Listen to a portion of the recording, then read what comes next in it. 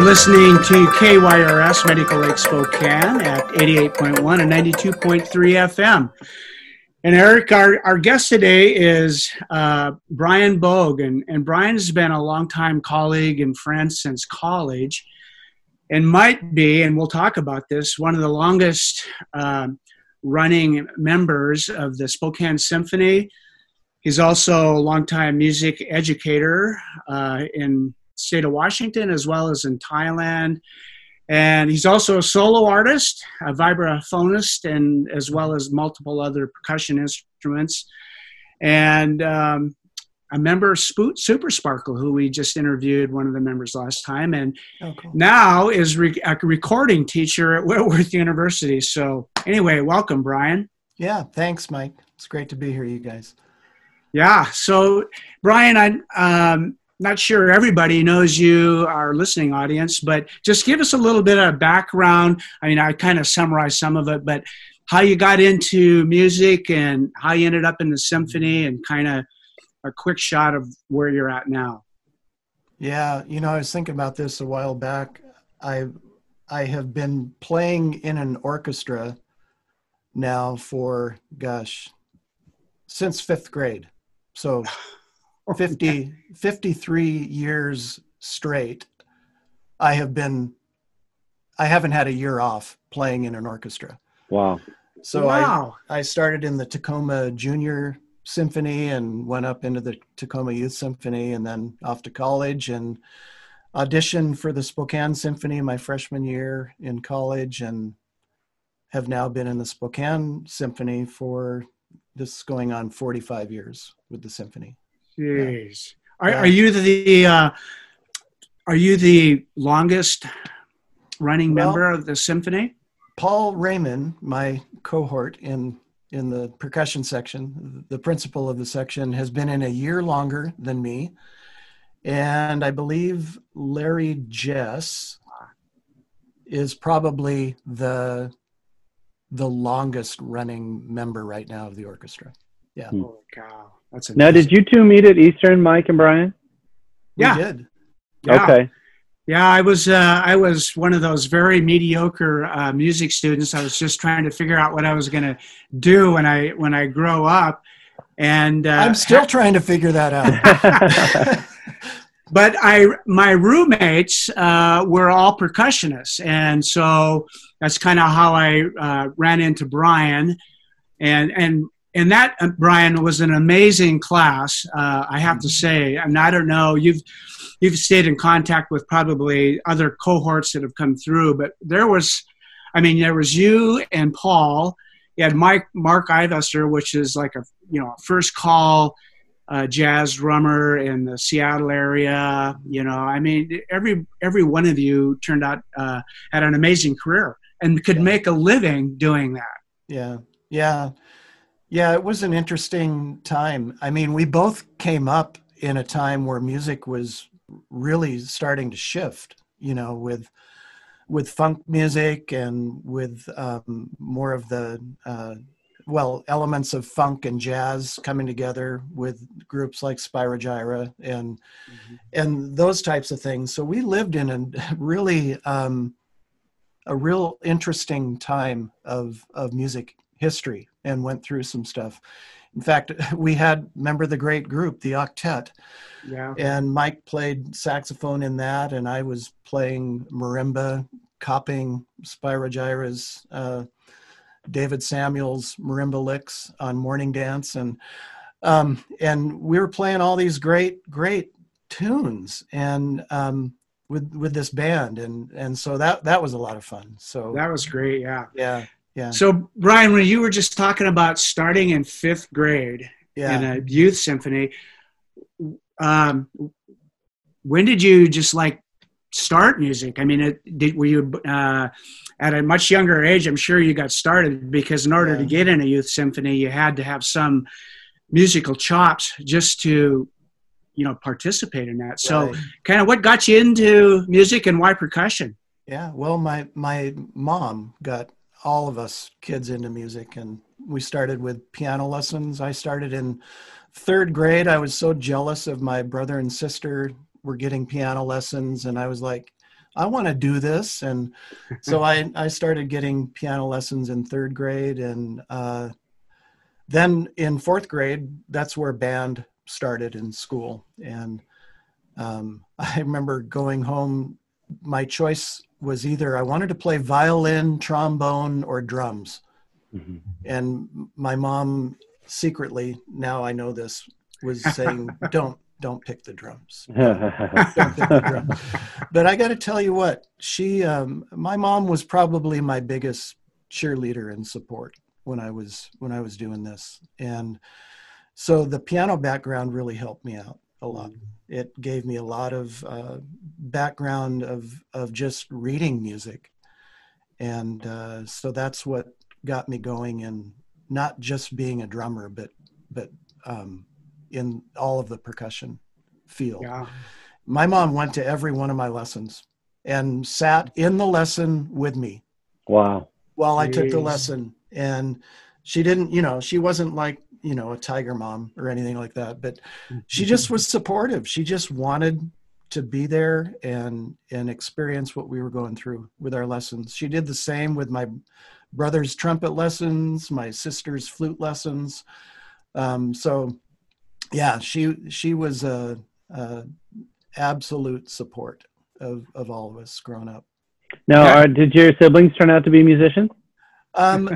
Well, my brother's was an engineer. He worked for Weyerhaeuser, retired a couple years ago. My sister, which my dad was an engineer too. My sister went into, she got a sociology degree, but she ended up working in the Pierce County Sheriff's Office as sort of the front person for that office. And, but they all still pull out their instruments and played them every once in a while. They were Cougar marching band students in college.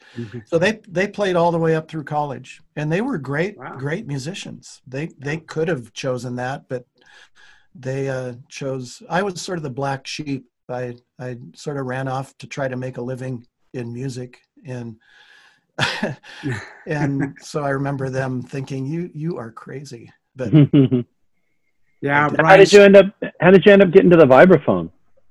Well, the first thing I started playing was the xylophone, and my band teacher happened to be a percussionist, and so he was also my private teacher through high school, and he had a set of vibes at home, and so he said, "You know what, Brian? Drummers are a dime a dozen, but if you can start learning how to play mallets, you're going to get some work." And he was absolutely right. It paid off. I think that's why I was able to play in the orchestras and get in the Spokane Symphony at such an early age, because I had this background in not just playing a drum set or a snare drum, but had all this background in mallet keyboard instruments. So he brought his vibes to school in jazz band and showed me how to hold the mallets, 4 mallets in my hands, and threw these charts at me and said, go for it. And it was all chord symbols. I was like, oh my gosh, they were just like chord charts to play. And a chord, what the heck is that? And so, but you know what? He threw me in the fire, and it was probably the best thing that could have ever happened to me. Yeah. Now, every artist, or at least most artists, have some sort of inspirational mentor, or somebody that kind of really sparks them to really go on. So you mentioned your mom, but it sounds like your high school band director was also, or your percussion teacher was also a heavy influence on your decision to try to make a living doing that. Absolutely. Yeah, Dale Strickland, he was our band teacher, and he was probably one of the most supportive people I have ever had, because he told it like it was. I remember one year, the first year I auditioned for Allstate, and I got in. And So then I'm thinking, all right, hey man, I've got this down.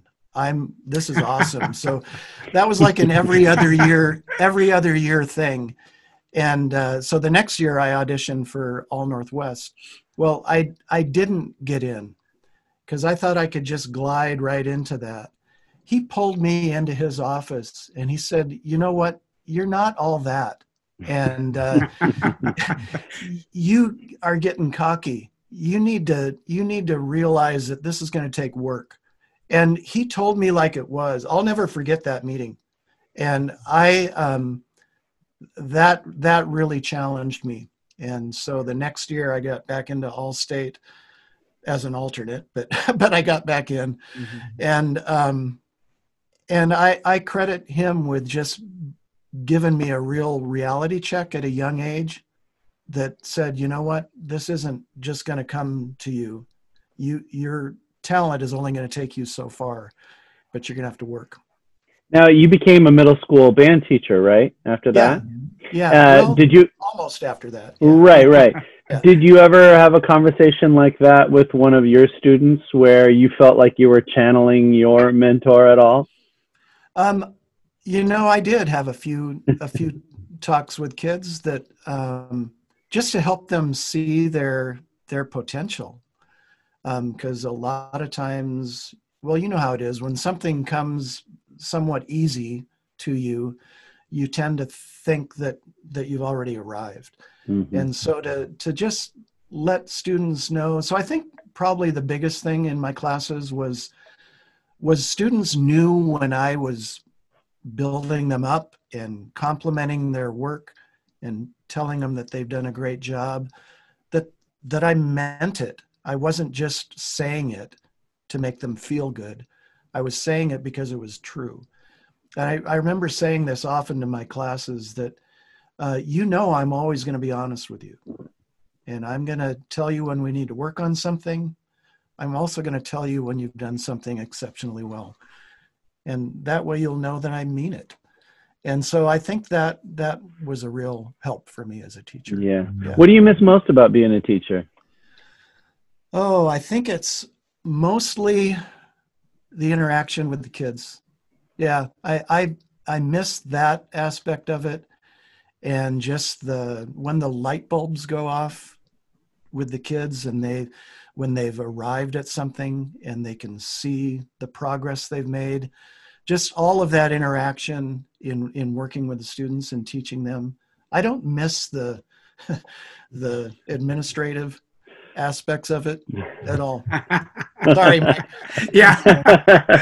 That's okay. I get that all the time. Yeah. I mean, the behind the scenes staff meetings and all of that stuff, while they were important, I suppose, I would have rather been in my room prepping for the kids. Yeah. So hey, Brian, so you mentioned your high school band director, but you also had the opportunity to work under, I think, kind of a Eastern University icon teacher, and that was Marty Ziskowski, who had quite a farm team of percussionists under his career that have gone all over the world probably and spread their knowledge and love for percussion. How was Marty an influence on you? Yeah, Marty. I credit Marty with a lot of how I've worked in groups, and he built a sense of camaraderie with all of us. You remember. Mm-hmm. Mark and Paul and Rick and Scott and all of us back then were all best of friends, and we would all support each other and help each other out. I remember when these auditions would come up for the symphony, and Marty would encourage us students you should try out for this. So we'd all be woodshedding in the practice rooms, practicing for these auditions. And it wasn't like we were in some secret room keeping all the secrets of how to, approach this excerpt from every each other. We were actually working together. We'd play the excerpts for each other. We'd help each other out.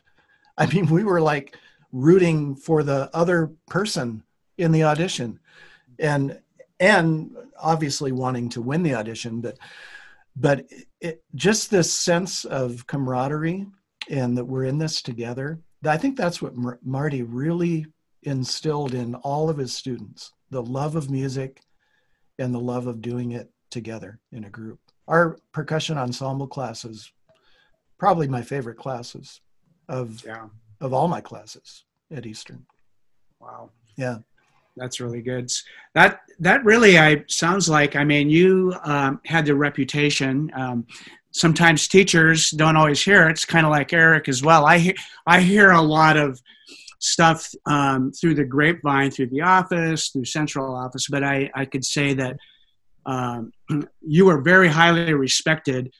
And you get that a lot from parents, which is really an important thing. But I think the combination of developing community along with, that honest, connection and feedback with kids serves as an inspiration and is the best practice for educators, I believe. Oh, yeah, absolutely.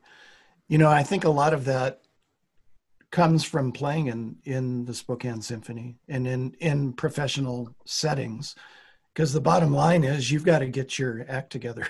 Mm-hmm. You've got to play well. You need to come prepared. So all of that experience really, really helped, because I got into teaching at 30. And my senior year in college in the spring, the principal percussion position came open in the symphony, and I auditioned for that and won that position as the principal of the section, and went on to do that for 7 years. And but then we had our third child, and I realized, I love playing music, but I'm tired of painting houses in the summer to get up until the next season. Yeah. And, it was becoming a struggle to try to do that and have 3 kids. And so that's when I went back and got my certification to teach through Whitworth, and then started teaching. But I was able to stay in the section with the symphony all these years. So I think that has given me sort of cred with the students. And it's also helped me develop inside my head what I'm listening for when I'm working with kids, because I've heard great playing my whole career. So I have that in my mind when I'm working with the kids. You're also an adjunct at Whitworth, correct? Yeah. What do you think is the biggest difference between teaching college kids music and teaching middle school band? I mean, obviously there's a huge difference, but what pops to mind when I say that? Well, that's interesting. Actually, I've found more similarities than differences. Really? What are the similarities? Well, hopefully my students aren't listening right now. No, it's a real reality check. I teach Music Theory 1 at Whitworth. Love teaching it and working with the students. But they're freshmen. It's their first experience away from home. And so sort of the work ethic has not quite been instilled in them yet. So we have long talks about, turning things in on time, being on a schedule, being prepared for a test, and, things like that actually are quite similar to middle school kids with their preparation for tests or anything else like that. So there are those similarities, but then the thing that I love the most is the creativity in these young students' minds. Because I've been teaching music theory. I teach a choral instrumental arranging class. And just hearing their creativity when they're doing these arrangements for a woodwind ensemble or a brass quintet, or, you know, all of these different instrument families, because that's how I teach the class. In fact, I teach them using the theme to All Things Considered. So, and they're doing like an arrangement a week, and sometimes we'll have a week off, but usually an arrangement a week as we go through the instrument families. And so they're having to rearrange All Things Considered for a woodwind ensemble or a brass ensemble or a string quartet or whatever. And just their creativity blows me away sometimes, what they're able to come up with. And so that part of it is just seeing that hunger that these college kids have, and they're experimenting with stuff. It kind of brings me back to college days, where you're just trying out all these things to see what works. And it's a real invigorating time in your life. So you're listening to KYRS Medical Lake Spokane, 88.1 and 92.3 FM. Art Hour receives support from South Perry Pizza, featuring rotating local artists and serving hand-tossed artisan pizza, beer, and wine at 1011 South Perry Street and online at southperrypizzaspokane.com. We got the blues time. Surely ain't got a thing to lose. Hang out with me, Jukebox Jenny, on Sundays from 6 to 8 p.m. to hear America's very own music, the blues. Let me help you shake the trouble out with a mix of funk, R&B, and blues from Delta to Chicago. You'll hear... and... I'm just a Mississippi woman. I want to get back to my blues. and... Work every day, breaking my back, chasing my dreams, but I ain't got jack. don't forget to shake your rump to... I'm living for the weekend. It's a cocktail that will soothe the soul. Working Woman's Blues, Sunday nights, 6 to 8 p.m., right here on KYRS.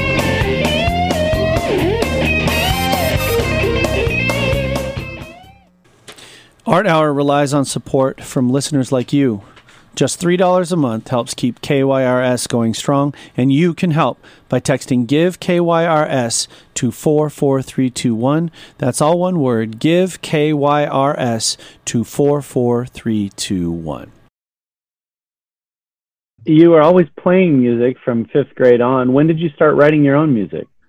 the very first piece I ever wrote was a brass choir in high school.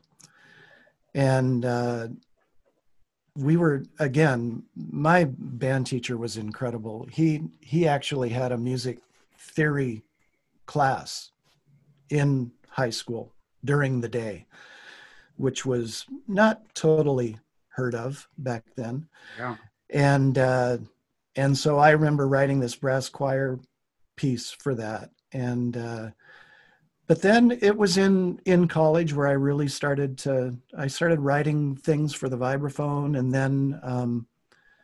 then I started writing things for, doing a lot of arranging for Happy Hammers, which was a group I played in back then with all the Mark Evester and Rick and Scott and Paul and Clipper Anderson on bass. And so I did a lot of the arrangements for that group for the jazz mallet stuff that we did. And I think just that experience of playing all of those things and the experience of experimenting with Latin music and all of the percussion stuff in college got me interested in writing some of my own stuff. So I released a CD in 1986, and then a second CD 10 years later, and then I've just thrown out singles here and there. So there's a list of my stuff on Spotify that people can look me up and check out. And you mentioned earlier that you teach recording as well, right? Yeah. So I just started an intro to recording class this spring at Whitworth, which was an interesting time to teach recording when we went off campus in the middle of March, and had to sort of move online with everything. So that was interesting. But Whitworth has a state-of-the-art recording studio. I mean, it's absolutely state-of-the-art. Their control room is absolutely amazing, and their ability to go into different rooms in the music building and record has been amazing.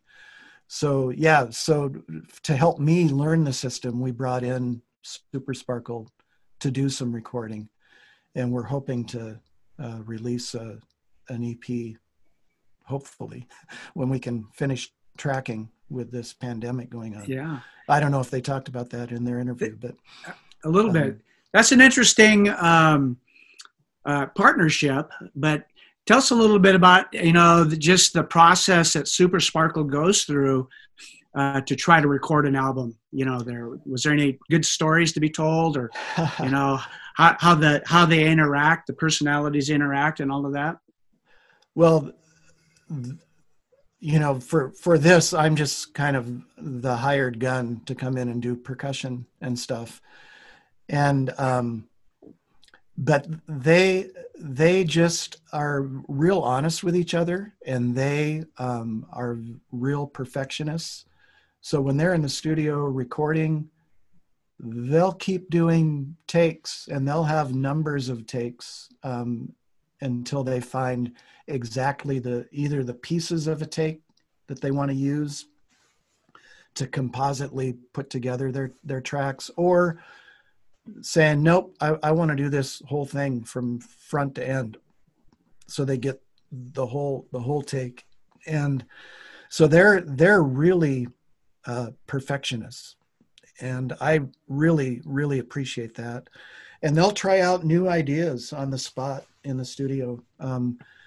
Party of One, which is one of the tunes Max wrote. It's a great, great tune. It's got this great Latin feel to it, with a cool mallet interlude thing. Well, we all play in unison, this little interlude in it.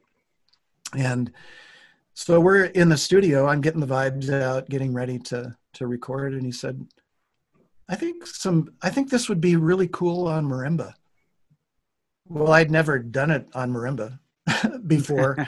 And the comping, he wanted me to accompany with playing the chords and stuff on the marimba, which made it a completely different approach, where vibes I approach more like an electric piano player, just laying out chords. And marimba, you've got this huge range that you're able to work with. And so I worked up a part on the spot for it, and obviously had to do a few takes to get through it. But it was fun because it was so just on the spot. I've got an idea, let's try it. And it was really, really fun to work with them that way. So initially we were going to do the recording more of a live setting where we all played at the same time, but we just couldn't get schedules to work out together to do that. So we tracked it more and laid down bass and drums first, and then overdubbed all the other stuff on top of that. Yeah. Well, that's an interesting thing this COVID-19 has brought to performing artists. Yeah. But I'm wondering what your opinion is, Brian, on as an educator, with talking with your colleagues about having to do lessons. So, let's just say your fellow symphony players. A lot of them have to make a living by also supplementing their income by doing lessons. Yeah. How is that? How's the technology working now for distance learning in terms of teaching private lessons? It's it's never as good as being in person, where you can work with a student. But surprisingly, it's been better than I thought it would be. I do my lessons on Zoom, and the only problem is and you've found this, there are times where Zoom just is cranking it out because it's not buffering everything. So it's freezing up. Or like yesterday I did a snare drum lesson with a shadle kid, and I had him play this passage for me, and he completely froze up on the screen.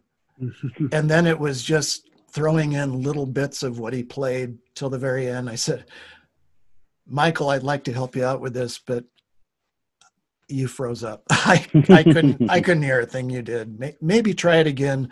So you're always finding out ways to try to make the technology work, which can be mostly good, but there are times where you have to work around that. But the kids are so resilient. There are some aspects of it that I like better, because we set the camera up where I can really look at their technique and watch what they're doing and spot things I might not spot even in person. Mm-hmm. And so that's been good. So yeah, go ahead. Yeah, I was just going to say, with school starting up in the fall in some manner, shape, or form, but for teaching band, choir, orchestra, I mean, how does that work from a distance learning standpoint? I mean, how do you try to pull that off? Boy, that's still a mystery right now. I mean, there's still studies going on to see how, we've found studies for choir, for instance, actually coming out of Seattle, that's not something you do. Mm-hmm. So they're going to have to work some stuff out. I mean, social distancing can go only so far. In fact, they're finding out more about the airborne aspects of the virus, that 6 feet for the initial sneeze, but then there are these fine particles that are still floating around and hovering around, and how much of a dose of that is going to be, harmful to you or not. And so choirs are going to, have a difficult time with that. I think string classes are going to be easier because they could be masked up and play. Mm-hmm. But they're still finding out things about brass. I know there were studies that said that it wasn't that big of a deal, but it wasn't a real empirical study with it. So there are things they're going to have to figure out with that. And I keep thinking back of Mr. Holland's Opus, where the guy, lets out his spit valve on the kid's shoe. I don't know if you remember that scene. Yeah. But seriously, mm-hmm. Okay, so we find out that if you do this, this, and this, it's going to be safe. Well, you're also dealing with students, children in some cases, as you go down to elementary school and middle school, the holding ground of, kids going, all the nuts stuff that the kids are going through as middle schoolers. There are so many things that could go wrong, which as teachers, we know that. We try to plan for all the things that could go wrong, and then something happens you never even thought of. Right. What is that old military adage, is a plan never survives a confrontation with the enemy? Yeah, exactly. Or as Mike Tyson said, everybody has a plan until they get punched in the face. Exactly. Yeah. And then all you're doing is reacting. Yeah. That's all you're doing. So in a perfect world, I get that. Well, and you were talking earlier about, doing stuff over Zoom. You've been doing something on Facebook, Social Distance Diaries? Yeah. What's that? Tell us about that. Oh my gosh. That has been so fun, although I'd much rather be playing in front of an audience than this, but creatively it's been really fun. So I initially did one of my solo vibe things that went on to Q6's lunchtime online thing. They featured that, then the symphony posted that. You can, in fact, I should put this plug in. If you go to the Spokane Symphony Facebook page, you can find all of the social distance diaries that we've been doing. Not just me, but a lot of the other players, and these videos are all there for the community to look at. But yeah, then Paul and I, well, then I did another arrangement of I've Grown Accustomed to Her Face. I thought that was an applicable COVID-19 piece to play. As my wife and I have been quarantined together for a while. So, in fact, the little note I put, there's no one I would rather be quarantined with. And so I did this really fun arrangement of that. So that's up on the site.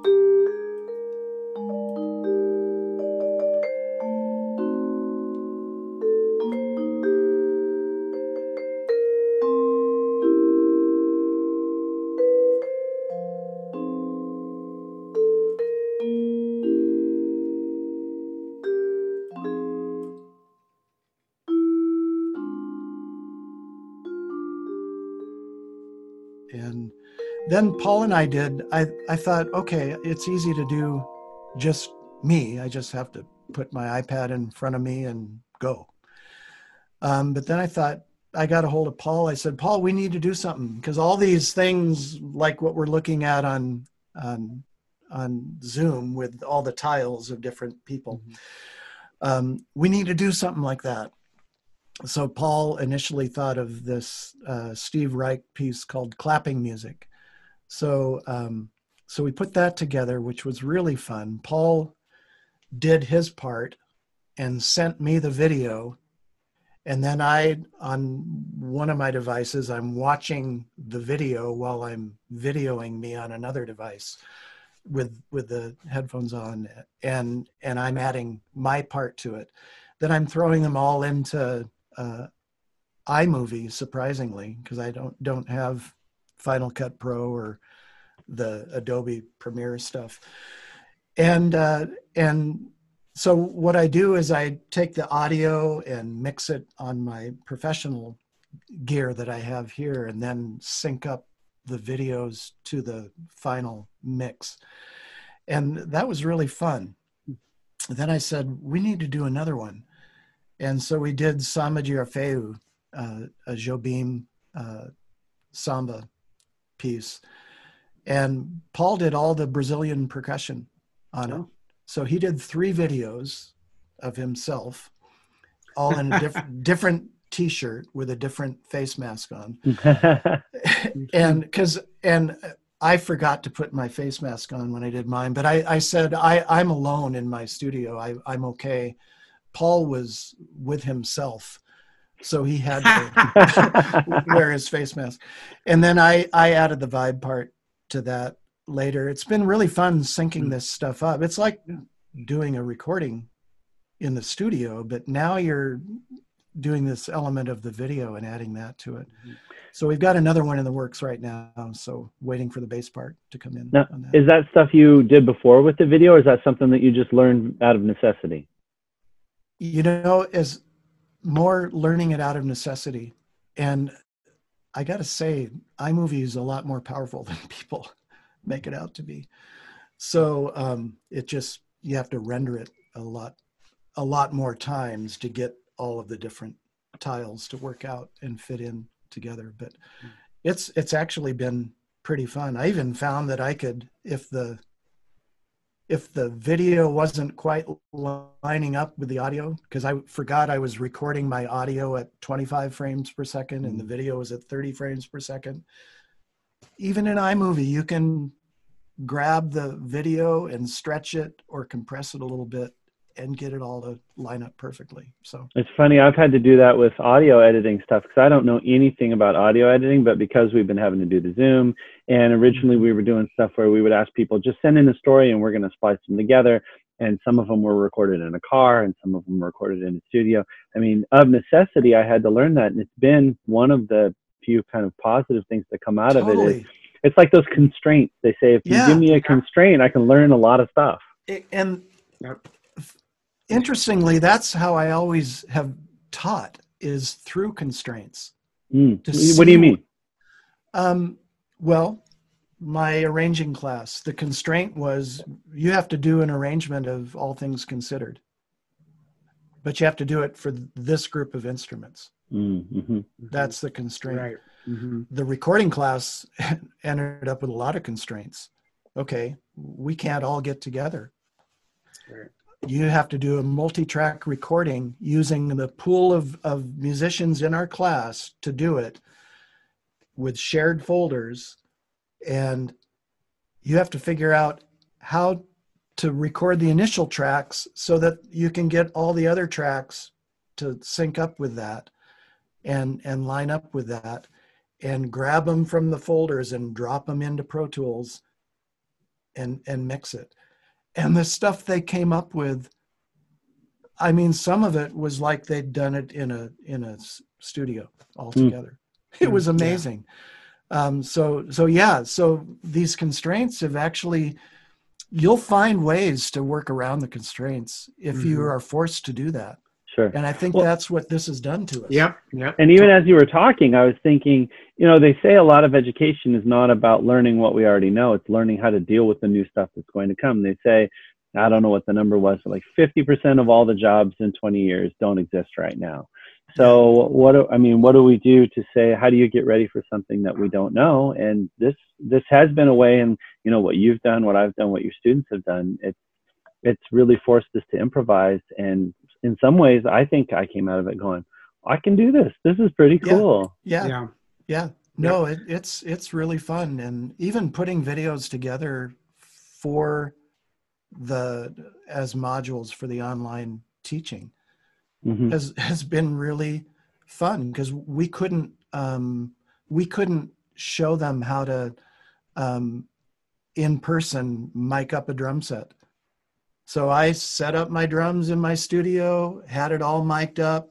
I'm crawling around underneath with my phone, and I've got and even on some of my videos with the Vibes, I had my phone on one angle, my iPad on another angle, and I was able to, fade in and out to other shots. And I'm not using some HD video camera. I'm using a phone and an iPad. And it's just absolutely amazing what you can come up with that stuff.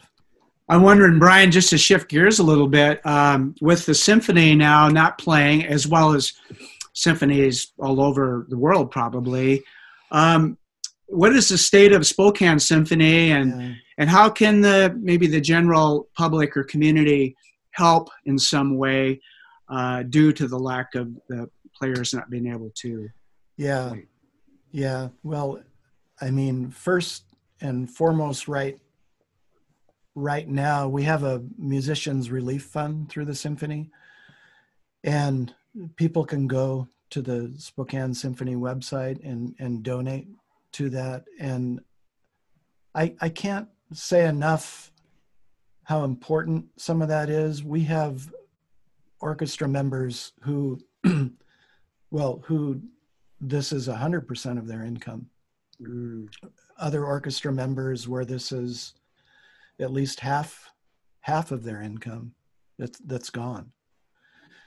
And so that's something that could be very, very helpful, because we haven't been paid since March. So we're all on furlough until we figure this whole thing out. So a number of us are getting the pandemic unemployment funds fortunately, from the state, but even that's been difficult because the state doesn't even know how all of this stuff is working, and and how things are being misfiled into the wrong claims. So you're sitting and waiting weeks till you get any money coming in. So like I'm 2 weeks behind on my benefits right now, but we'll work through that and it'll be okay.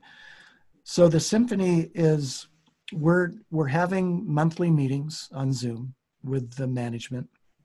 I mean, we're a union orchestra, so there are things we have to negotiate so that it's fair to the musicians. And so, and the management has been fantastic through all of this. I got to say, our conductor and the executive director, who, by the way, are not being paid right now from the symphony, but are still working their hardest to help us out. Up until the end of last month, we're paying the symphony's half of the musicians' healthcare. So, so we were getting our healthcare covered in full and not having to pay the half that we usually would pay. Wow. Which was, oh my gosh, I can't tell you, I get choked up with how they stepped up to help us, because that in and of itself, we were pretty scared about what that would do to those of us that rely on the symphony for our healthcare. And so, and now the symphony is going to pick up all of the orchestra's healthcare until we get this whole thing figured out. So they're looking to next year, to trying to pick maybe a few 2-week periods of time to do some socially distanced type performances that are scaled down. And so all of that is in the works, talking about it, trying to figure out what that would look like, how that might impact musicians' unemployment and all of that stuff. And figuring out, so they've worked out a budget with the board to do some of these things through the year to keep us, we need to keep our presence known to the community. Mm-hmm. And I should say the biggest fear right now is the comfort level of our community, how they're going to feel about congregating in the Fox for a concert and what that's going to look like. Mm-hmm. Hey, Brian, I'm wondering for parents who have kids that want to learn an instrument, and we have symphony players that do lessons, but could certainly in this time probably use more students. What would be the best way for them to access what's available out there? Yeah, I think one of the ways is to go through the musicians union, to just contact the musicians union and say, we're looking for some symphony players that teach privately to get lessons, because they have a list of all the musicians that are teaching privately.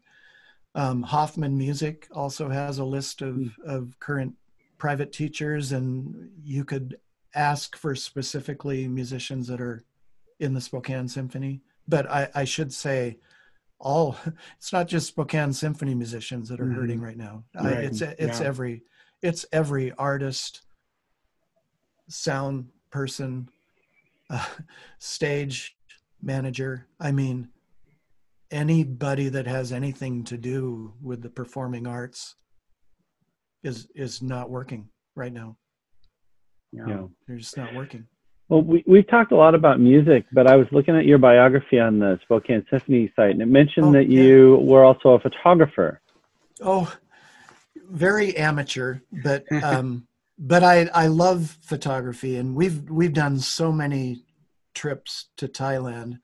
So in a lot of the trips, I would kind of, in my mind, I would decide, okay, what's the theme of photos that I want to take and do. So I have a lot of pictures from Thailand. One year was just the children. So every time I see kids with a family or a kid out playing or whatever, I'd snap a picture of kids. One year it was doors. So I did all the different doors in the temples, in the Buddhist temples in Thailand, and or windows, and just, off the wall things. My wife was like, "You need to get more people in it. I don't ever see you in the picture." And it's like, well, I'm not going for me. I want to see all this stuff. So that's sort of the way I would look at it. And then I, would edit the pictures on the computer and share those. Yeah. I'm piggybacking on Eric's question, Brian. Yeah. You're retired, from public education, but certainly not retired from creativity, I'm sure. Yeah. What goals have you kind of set for yourself from a creative aspect? Do you have another CD coming out? Are you looking at teaching more at the university level? Yeah.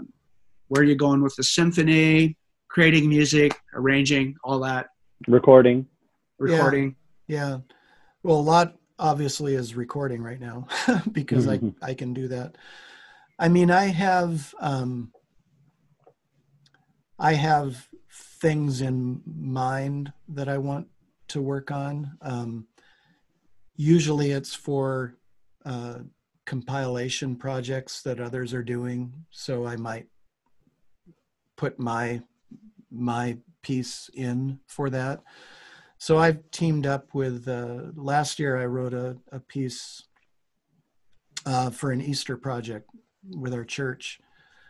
And I teamed up with Lori Klein, who is an amazing poet, a fantastic poet. But she wrote a worship song that has been like one of the top 10 worship choruses in the entire world, called "I Love You, Lord." And and so I've known Lori for a long time, and so I had her write lyrics to this song, and it was a piece called "No More Sorrow," and it was kind of looking at the life of us older aged people that are looking back on our lives and realizing maybe we haven't accomplished everything we set out to do, but that there's hope for a life after this, that all of that is not going to matter, that there will be no more tears, no more crying, no more sorrow. And so that was a fun thing to put together for that. And now I'm working on some ideas with all the unrest in our country, and it's hard for me to even conceive this because I'm white, and how as a white male do I approach all of this racial inequities and injustices that are going on in our country, and the systemic racism that we're having to really come to grips with. And so I've got a piece, the music is all there. I want to find someone to write some lyrics to it, but I'm wanting to put in hints of some of the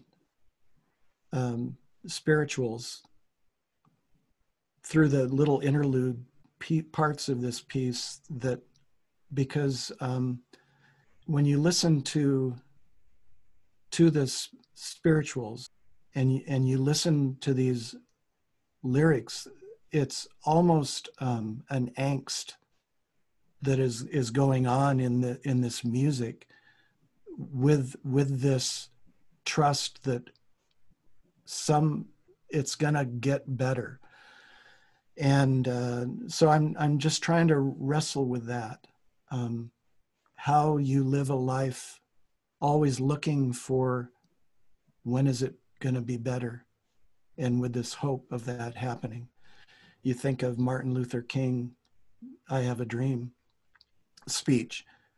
It's always this looking forward to this day when something's going to get better, and yet it keeps getting pushed down. There's always a knee on the throat. And so I'm just trying to wrestle with, as a white man, how can I express my my part in contributing to that, and realizing that something has to change. And so anyway, that's kind of where I'm going with this piece. So I'm experimenting with a lot of different things. That sounds powerful. Yeah, it's awesome, so Brian. We'll see where that goes. But again, I feel so inadequate as a white male to even think about doing that. So, yeah. Yeah. Well, that seems like a good place to wrap up. I mean, we're almost done with the hour. Before we go, can you remind us of some spots that people can go if they were inspired, like to see or to hear or to contribute or to help? Yeah. The Spokane Symphony.org. People can go and they can donate there.